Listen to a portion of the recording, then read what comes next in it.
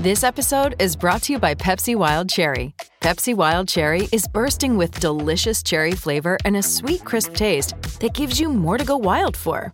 Getting wild may look different these days, but whether it's opting for a solo Friday binge watch or a big night out, everyone can indulge in their wild side with Pepsi Wild Cherry. Also available in Zero Sugar. So grab a Pepsi Wild Cherry and get wild.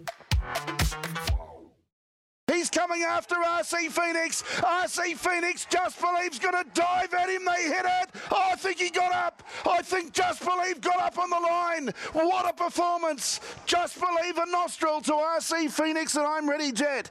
A gap then to Call Me the Breeze with Keying Ignite, Keying Chucky, 28 the last quarter, 157 to the mile.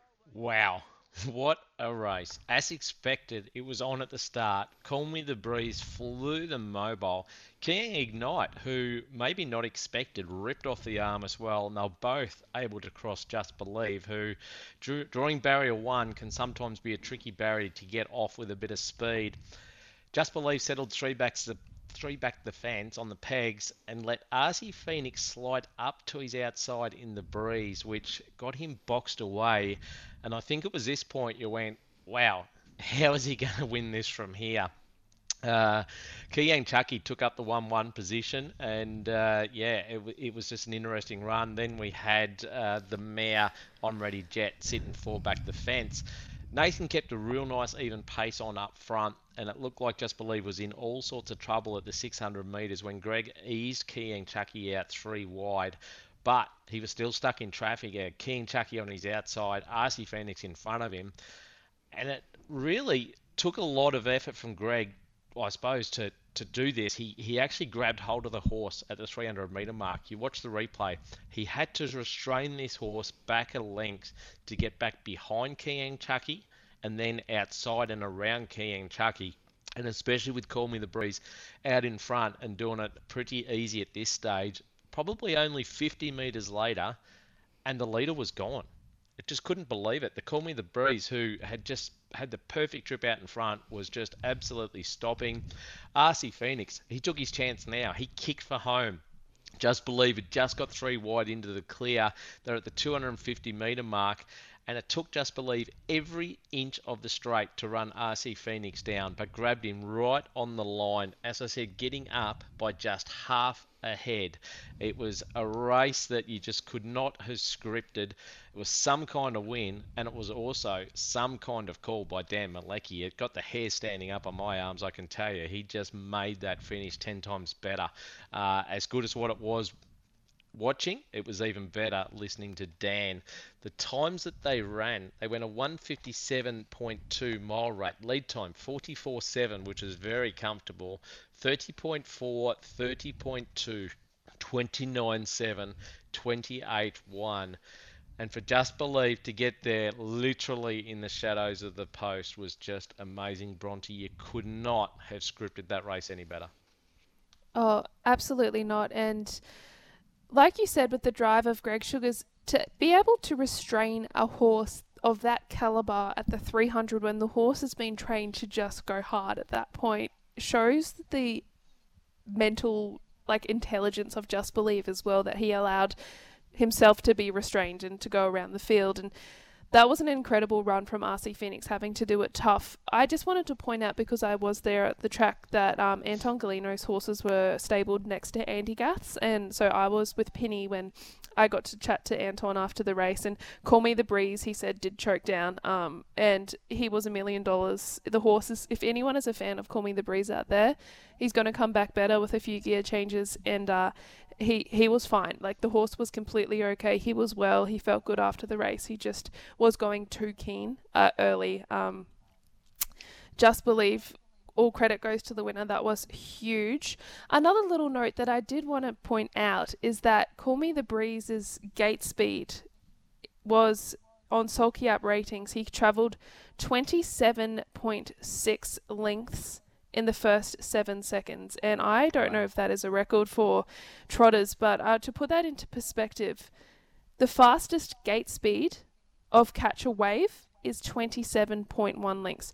So Call Me the Breeze's gate speed in that race was half a length faster than Catcher Wave's fastest gate speed in the last 2 years. That's electric, isn't it? Yeah, I've never seen a trotter personally go that fast, and I think you probably don't realise how fast it is because he was in such a high caliber race where every other horse was flying the gate too. But Call Me the Breeze went faster than most paces with his gate speed in that race, which is just phenomenal. I haven't seen much like that, and it's good to know that the horse is fine and he's going to improve off the run. And it was just so exciting as well to see RC Phoenix step up in that grade and almost beat the champion. So such an exciting race, and I'm ready, Jet. It was great to see her back in the numbers against the boys after being last in the race. Obviously quite an unlucky run for the two Paddy Lee train runners, but it was so exciting. Amazing call from Dan. I was there. I got to watch the atmosphere, and it was I was actually watching Anton Galino, so that at that point I felt a little bit concerned for the horse, but everything was fine in the end. So incredible run, Just Believe, incredible. Again, just adding another amazing race to his list of all his feature races that he has won. Yeah, he just keeps doing it. He certainly knows how to win. There's no ifs, buts, or maybes about that. RC Phoenix is just, what a great night Chris Finozio had. He's just starting to show that he's going to be mixing it with the big boys for some time to come now.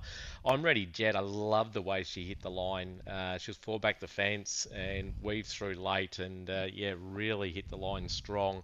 Although she was beaten 5 metres, she was closing in very quick, and great to hear that there was an excuse for Call Me the Breeze, because it would have been sad if that was just a normal run, like if there was no excuses coming back and that's how he went. So we certainly don't like seeing a horse choke down or have anything wrong, but on the other hand, to have an excuse, at least we know going forward we can forget that run and look forward to another matchup with Just Believe. King Ignite unfortunately galloped when trying to ease off the back of the tyre and Call Me the Breeze, and then King Chucky also went for a break. And Aldebarandino was really sad. He just did not want to score up at all and never got into the race. Got beaten 447.8 metres. That's pretty spot on for a long break, but 447.8 metres they have his beaten margin at. But we do have Greg Sugars joining us after the news, and it's going to be great to have a chat with him. We'll have about 10 minutes or so to chat with Greg, and this was a bit of an emotional one for Greg, which I noticed after the race, and I'll be talking to him about that emotion because it's not something we see from Greg very often. So it'll be fantastic to talk to Greg. This win obviously meant a fair bit to him, and we'll find out exactly where this horse is going now, what plans they have in store, and a big question I've got is the Elite Lot back on the cards? We'll find out all of that after the news. We are probably a little bit early to head to the news. We're about a minute early, but your thoughts, Brondy? Does he go to the Elite Lot, or do you think they skip it this year?